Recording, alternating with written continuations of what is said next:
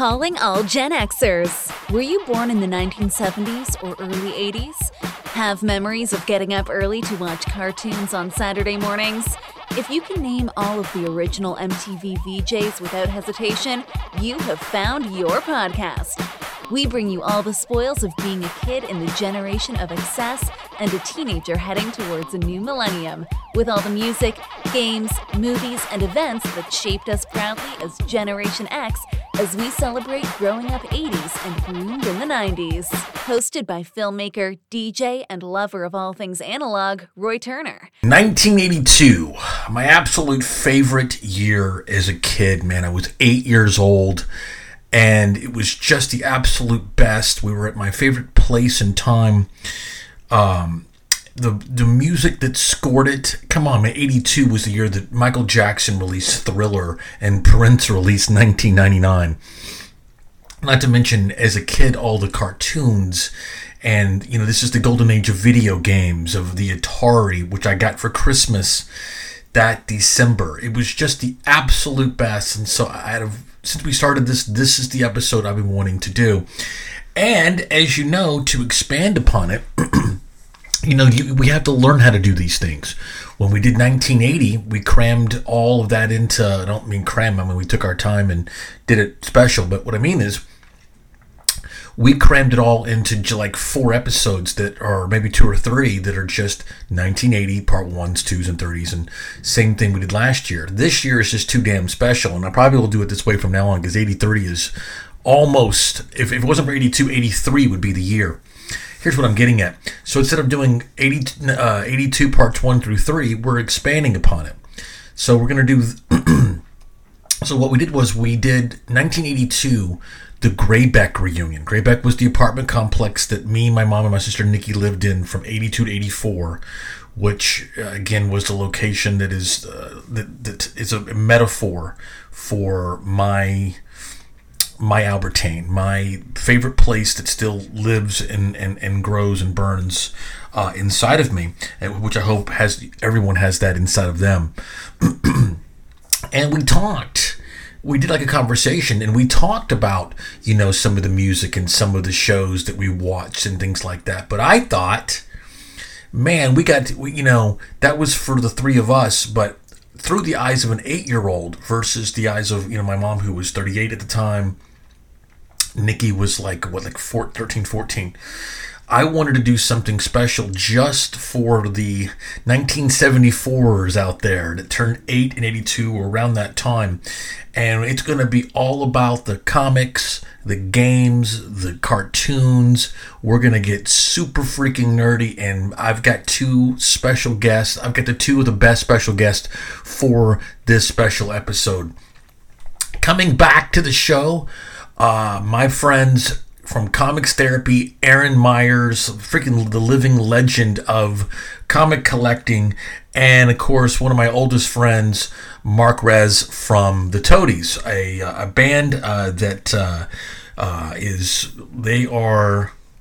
they are Texas royalty, and I've known those guys since the beginning. So I'm so excited that they're here, and we're gonna do this thing today, man. We're gonna get into all types of comics. I said in cartoons and fun. And again, you don't want to miss out on the rest of the fun. Definitely check out the 82 episode called Graybeck Reunion. And that'll get you started and get you rocking and give you a great... It's kind of like what The Hobbit would be to Lord of the Rings. Isn't that funny? But it's its own thing. Now we're going to get super nerdy and go even deeper.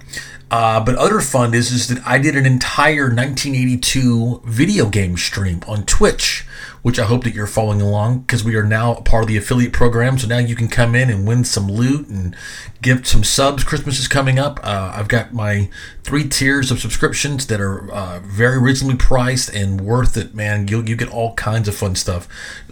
When we did the show with Mark and Aaron, we actually did it live on Twitch.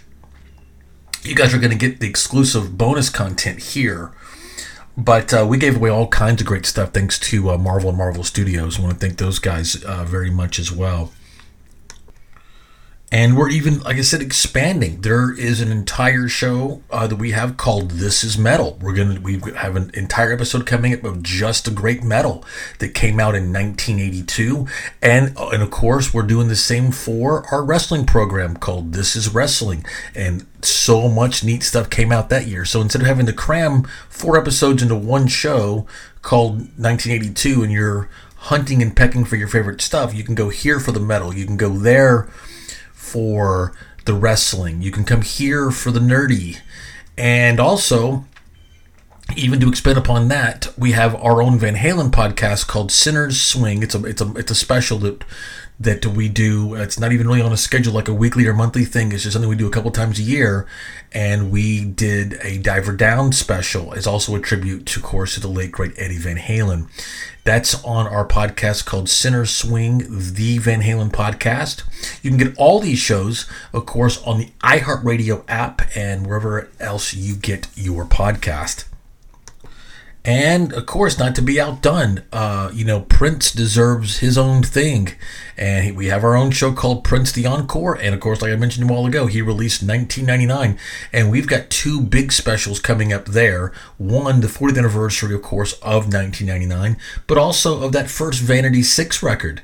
That, of course, morphed into Apollonia 6. But with Nasty Girl and all that fun stuff. So we got 2 big specials over there. Make sure you're following along to Prince the Encore. So now, get out your comic books. Pretend it's Saturday morning. Get your big bowl of cereal. Let's get, whip out your Atari. It's time to get nerdy. And there's so much more to 82 within this realm to expand on. We had, of course, the unthinkable. We got Larry Hama to celebrate the 40th anniversary of 1982 with G.I. Joe issue number 1. Make sure you check that out under our All Things 1982 series for the big 40th anniversary giant size celebration to celebrate, of course, all things G.I. Joe, a real American hero with its creator, the living legend and my idol, Larry Hama. Then there's going to be an additional episode just about the movies. I mean, think about it. E.T. and, golly, so much, the Road Warrior, so many things came out in 1982. So we had a lot of fun to have here. So what were we watching? What were we playing with? I mean, put your, self in that spot. I'm 8 years old. We live in Little Rock, Arkansas, in a lower middle class house income, single parent, to kind of give you a bit of a vision. But again, it was the absolute best time. I've talked so much at length about this. Of course, this is going to be the precursor to our docuseries called Growing Up 80s and Groomed in the 90s. And if you've been following along on social media, you saw that I've been returning to Grayback once a year since 2019. And this year, for the 40th anniversary, I returned and we planted with my family a very special kind of message in a bottle kind of style deal there. So put yourself there. What were you playing with? What were you watching? What were you reading? What was your life like? I can remember, of course, watching Dukes of Hazzard on TV, and there was this game called the Dukes of Hazzard Pinball, and I remember getting that for my birthday that year. And also, again, video games seem to consume everything. We talked about, Atari started having its own line of comic books, which we're going to get into when we bring, Aaron and Rez in. And of course, I did the video game stream. It was just this all-consuming deal. But there was these tabletop arcade games that I'm seeing them kind of making a comeback. They're a little smaller. They don't seem to be made as well. Maybe I was just impressed with. And up until, I swear to you, a few years ago, I had them. I still had 2 of them. I think I had my Pac-Man and Frogger, which I believe were the first 2 to come out. And everything seemed to get lighter. So many popular, I guess the shift was turning towards, healthier, or I don't know, some sort of lighter. Because in 1982, of course, I wouldn't have known then, but Bud Light was introduced, Diet Coke, Pepsi Free, which I guess is their answer to Diet Coke, were all introduced in 1982. As well as Drakkar Noir. Again, I wouldn't have known this at the time, whatever. but CD players and the Commodore 64. But again, the soundtrack, I wanted to bring back here for a special thing here. Here's another special guest we have. Of course, we had him on last year for 1981 for the celebrating the 40th release at the end of that year, of course, of the the inescapable, the song that will never die, of course, is 8675309 Jenny, of course, Tommy Tutone. And that record came out, of course, in late fall of 1981, but it took until May, right as school was getting out, right as we moved into Grayback, right as MTV was introduced outside of the New York, New Jersey tri-state area. This all happening at the same time. Here. And so what a treat to welcome back to our program, Tommy Tutone. It was written by Alex Call and Jim Keller, who you mentioned. It peaked at number 4 on the Billboard Hot 100 chart in May of 1982. And by April, it was number 1 on the Billboard Hot Mainstream Rock Tracks. Now, for you personally, though, Tommy, when you think of that time and you think of that song, do you think of 1981 or do you think of 1982? Yeah, I always say 82. And my first daughter was born in 82. In fact, when you think about 1982, what's a bench post that really sticks out to you? Well, I remember we were on our way to Dick Clark. My manager, Paul Cheslow, he turns on the radio and there it was.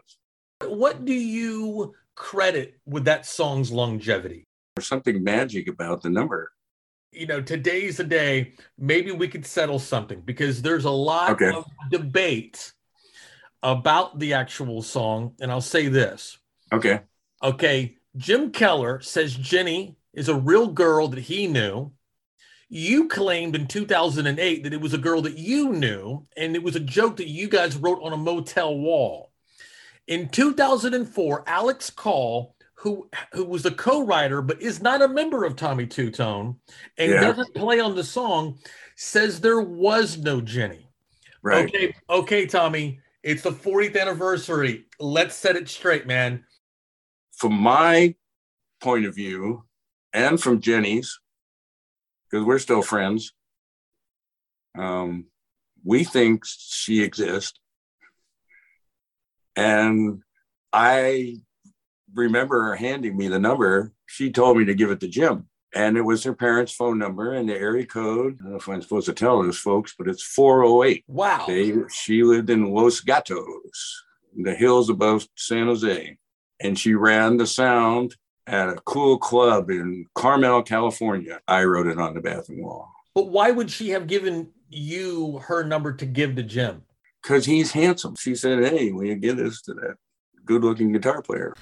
Cheers to Tommy for coming back on the show here. We're going to take a quick break right now, and we'll be right back again with Rez from the Toadies, and we've got Aaron Meyers from Comic Sales, Comics Therapy. It's going to be a comic Christmas, man. Come on back. While you reminisce about your first kiss on a waterbed after a long night at the skating rink, we are going to take a quick break to fix the TV antenna and hear from these great sponsors. Hey guys, while we take a break, I wanted to tell you something about my favorite venue in Texas and maybe the world over. If you have never been to the Texan Theater in Greenville, which is it's a little ways north on your way to Oklahoma. It's I guess it's about an hour and a half maybe north of Dallas. It is the greatest venue in the world. The proprietor, owner, and just all-around badass, Barbara Haran, puts on one of the most unique experiences you will ever have in your life. She approaches things from a very different business model that I think the whole world should embrace, and we would be better for it. It's just this amazing experience where you get to see one of your favorite artists up close in a gorgeous venue, and dinner is included. Unlimited drinks are included. She treats her staff so well. They're not getting the $2 an hour and relying on tips things. She takes good care of them. Literally none of them have had to suffer. throughout the pandemic, thankfully. Barb's just a great gal, a great person, very creative, and just one of my favorite people. And so if you're ever in Greenville or even anywhere near Dallas, make a point to visit the Texan Theater in Greenville. And as you know, we're working on our King's X film project. As you know, I'm a filmmaker myself, and so should be talking about that maybe in the context of Tribeca soon. But we will be having the film along with a live performance with King's X there at the Texas Theater as soon as we can get this sucker done. So once again, Texan Theater in Greenville, check it out. Okay, so all right, whenever you're ready. Okay, well, this is Sam Jones / Gordon. I'm with Roy Turner at Tricky Kid Radio, and you better be tuning in, or I will find you. Yes, I will. Yes. Joining me, fresh off of a tour celebrating their 25th anniversary of their 1994 seminal debut album, my man, Mark Rez. Rez, how the hell are you, sir? Good. Recovering from 2 months of touring. First tour we've done in 5 years, but yeah, it was probably our most successful tour as far as number of people attending. I saw the show on Friday in Dallas, and it seemed like an old school reunion there. And also joining my man from Comics Therapy, as well as AM Comic Cells, the authority, the man, Aaron Meyers. Aaron, how the hell are you, sir? Good. Just keeping on the grind. That brings me actually to my first question. Aaron, I know that you are all comics all the time. And of course, Rez, with the touring schedule and things like that. But do you guys ever have a time where it kind of gets put on the back burner and then even further back? And then suddenly you kind of go, oh, wait a minute, comics. And then it just becomes all consuming for a period. I have a pretty consistent schedule and I work from home. So it lets me keep comics as part of my life on a pretty daily basis. It's weird. I think I give online the impression that it's just a continuous stream of comics. Yeah, really not a day goes by that I don't at least read a comic or two, maybe before bed or whatever. Even while I was out on tour, I would make a trip to a comic store, found a bunch of treasures while I was out there. The Midwest of the United States is a rich motherlode of back issues for good prices, I have found. Wow, that's awesome. So did you look up before you went to each new city? Stores were there? Usually I would just wait till I was there and the bus was parked at the venue. I would look on Yelp or Maps. This one looks like I could walk to it, or I might have to take an Uber to this one. In a few cases, it was like a block or two away. Sometimes it will leave my radar almost entirely. On something I'll go, oh my God, comic books. And I think I probably have spent like $2,000. I hope my wife doesn't hear this. In the last 2 months. That's not so bad. I spent $20,000 on Monday. This is the guy who buys like grails. This is the biggest collection I've ever bought. I wanted to ask about CGC. Aaron, you do this as a business, but I'm torn between having my comics being graded and slabbed. So Rasmus, do you get into that at all? I don't have any slabs. I'm all for people doing that and protecting their collection. It's just not what I'm into the hobby for. I just want to read them, but I don't begrudge anybody doing that. And I love looking at pictures of people's acquisitions online. If you can believe this, your 3-ring binders you had in school, I would actually hole punch my comics to fit them in there. It would literally slaughter them. I found plenty of collections where the kids did that. And I mean, it makes total sense. You could hide your comic in your homework binder. I would like to have a few of my things, not all of them, but at the same time, it's like once you do that, it's a piece of it goes on your wall now. It's an art piece, or it's a trading card. We're going to go through 1992. Also, for me, this is when I first started reading comics. It also happens to be, respectively, the 40th and the 30th anniversaries of 82 and 92. So in January of 1982, something pretty significant happened. The Apocalypse War story from the British comic book 2000 AD, which basically is what brings Judge Dredd onto the map. Did you guys ever read 2000 AD? I never had access to it back in my little town. I didn't read 2000 AD as much as The Judge Dredd stories were reprinted from this company called Eagle Comics, Sure. starting about 1983 or 1984. I think I had read about Judge Dredd in those Mile High Comics catalogs. It sounded like kind of reggae artist. And it turns out there is a reggae artist called Judge Dredd. That's when I also first discovered the artwork of Brian Boland. Now you would equate Judge Dredd, especially then, with the metal band Anthrax. Their song "I Am the Law." I wanted to learn about it because I loved Anthrax and I love comics, and I thought I could just go down to the local comic book store, and found out that wasn't going to be the case. The drummer from Anthrax, Charlie Benante, has become a great friend of ours. This is a comic book about the 1987 album Among the Living, featuring I Am the Law. And what's cool is that each song from it has its own tale. Brian Posehn is a part of this. Z2 Comics has been putting out a lot of this stuff with a lot of different bands. Have you guys seen anything from Z2 or anything like this yet? I haven't seen that Anthrax one, though. That's cool. And with, of course, as you can see, the super cool Judge Dredd cover that Charlie drew.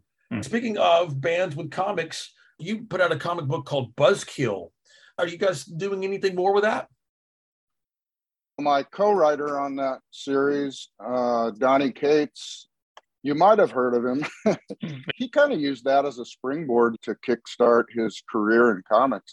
More of like dilettante. I had an idea for a comic and we kind of teamed up and made that happen. We had a little interest about making it a TV series or a movie, so that may or may not happen in the future. A lot of things were ending, as happened at the beginning of a decade. Savage She-Hulk is canceled by Marvel with issue number 25. Have either of you guys seen the new She-Hulk Attorney at Law show yet? Sure, of course, yeah. Yeah. Mm-hmm. If you haven't read it, you should read Charles Soule's She-Hulk Attorney at Law. So it cribs a lot from that. And it kind of took the tone from John Byrne's Totally. She-Hulk too, where they break the fourth wall and all that kind of stuff. And it's kind of he took it in, more of a comedy direction. That fourth wall breaking before any of the Deadpool stuff. A lightning bolt hit a major title with Daredevil 181 when Bullseye fatally stabs Elektra. Mm-hmm. What are your memories of this? I remember buying it off the stand. I was still living in Kingsville at the time. I went to donate plasma as a poor, broke college student. After I crossed the street, there was a little drugstore, and I was a huge fan of the Frank Miller Daredevil series, and that one was on the stands, and I was like, oh, shit, this is it. 82 is literally the year I started reading comic books.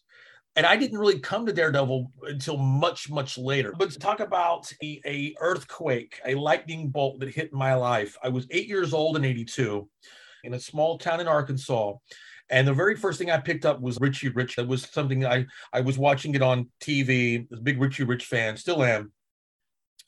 And starting with issue number 3, I saw G.I. Joe, A Real American Hero. We got to do something so cool last Tuesday to celebrate the 40th anniversary of A Real American Hero. We had Larry Hama on. He is so great and so generous. We wanted to see Larry get to 200. And I'm proud to tell you that on November the 23rd, issue 300 is hitting stands. And he cleared up the fact that since IDW lost the license to keep publishing G.I. Joe, I was thinking, oh man, this must be the end. And he said, I've already have written issues 301 and 302.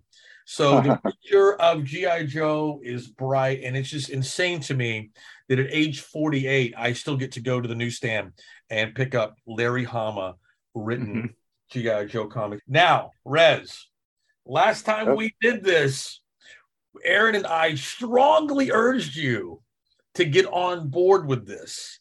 Did you ever follow up on that?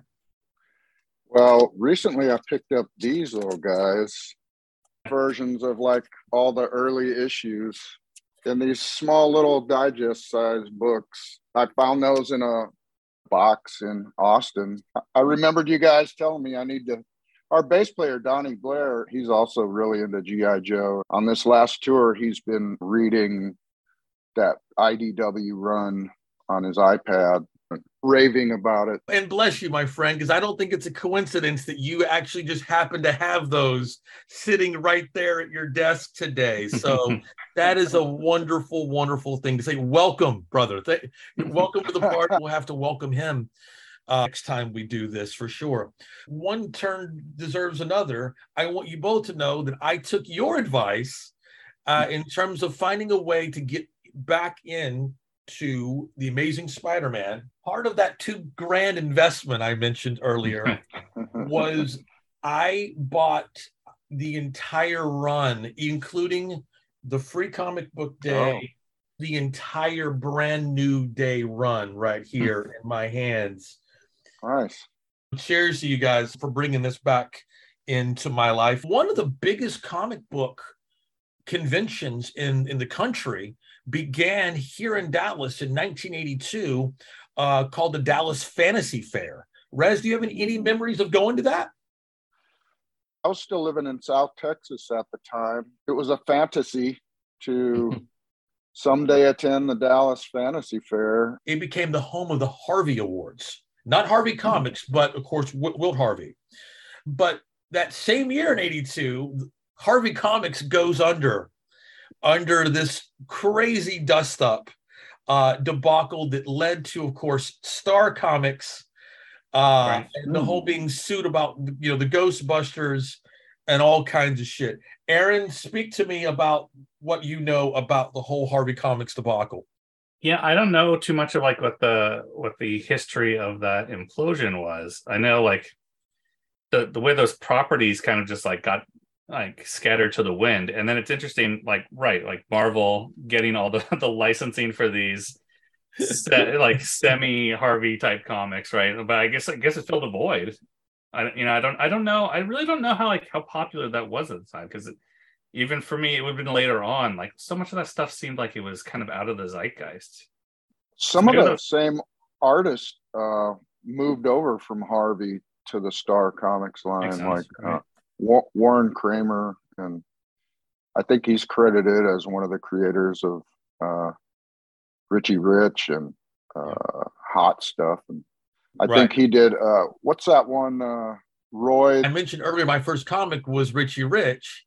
My name is Roy, so you can imagine Royal Roy, that was it. When Star Comics came out with Royal Roy, it's the same artist. It's a complete ripoff of Richie Rich. Well, I was doing Richie Rich. How about Royal Roy? Sure, that's different enough. Yeah, we could do that. I love it, but he was kind of, he was a royal. So it was like he's Royal Roy, a prince of a boy. Nothing replaces the innocence for me of this kind of December of that year. Atari Force Comics started coming out to, of course, coincide with, how popular the Atari 2600. I did a thing called the Golden Age of Video Games, where we did 25 games that all came out that year across 4 different consoles. The 2600, the ColecoVision, what else was the other one? The 5200, and I think the fourth one was the Intellivision. I had the mini. I don't have the original systems. I have like those little mini ports they have. But anyway, and we had a great time with it. Also beginning that year is, as you can see here, is the Pac-Man cartoon that both seasons, there's no way you'll ever see these sold in stores because there's not a demand for them. But if you request them, they will. It's kind of like print to order. Season 2 includes My Beloved Christmas Comes to Pac-Land, currently out on the market, and I have not had this since 1982, and absolutely should not be eating this at age 48. But Fruit Brute is now back on shelves for a very, very limited time. Who doesn't have, of course, great memories of, obviously, with Count Chocula? It's always kind of hard to find Boo Bear. Talking about the stuff of dreams, I grew up with hippie parents, so it was granola and carob, and that stuff would never make it into our house, ever. Thanks to our friends at General Mills for sending this to us. The last time I had it, I was 8 years old, and I just had it again this morning. It's absolutely disgusting, but I love holding this box in my hands. Cloak and Dagger first appear in Peter Parker, The Spectacular Spider-Man number 64. I loved Cloak and Dagger. I know that title doesn't get a whole lot of love. Did you guys ever read Cloak and Dagger? I read the miniseries, yeah. Yeah, I had the miniseries. I even watched that 1 or 2 seasons. Once again, want to thank all 3 of my guests, of course, the legendary Tommy Tutone, my man Mark Rez from the Toadies, my buddy Aaron Meyers, the comic guru.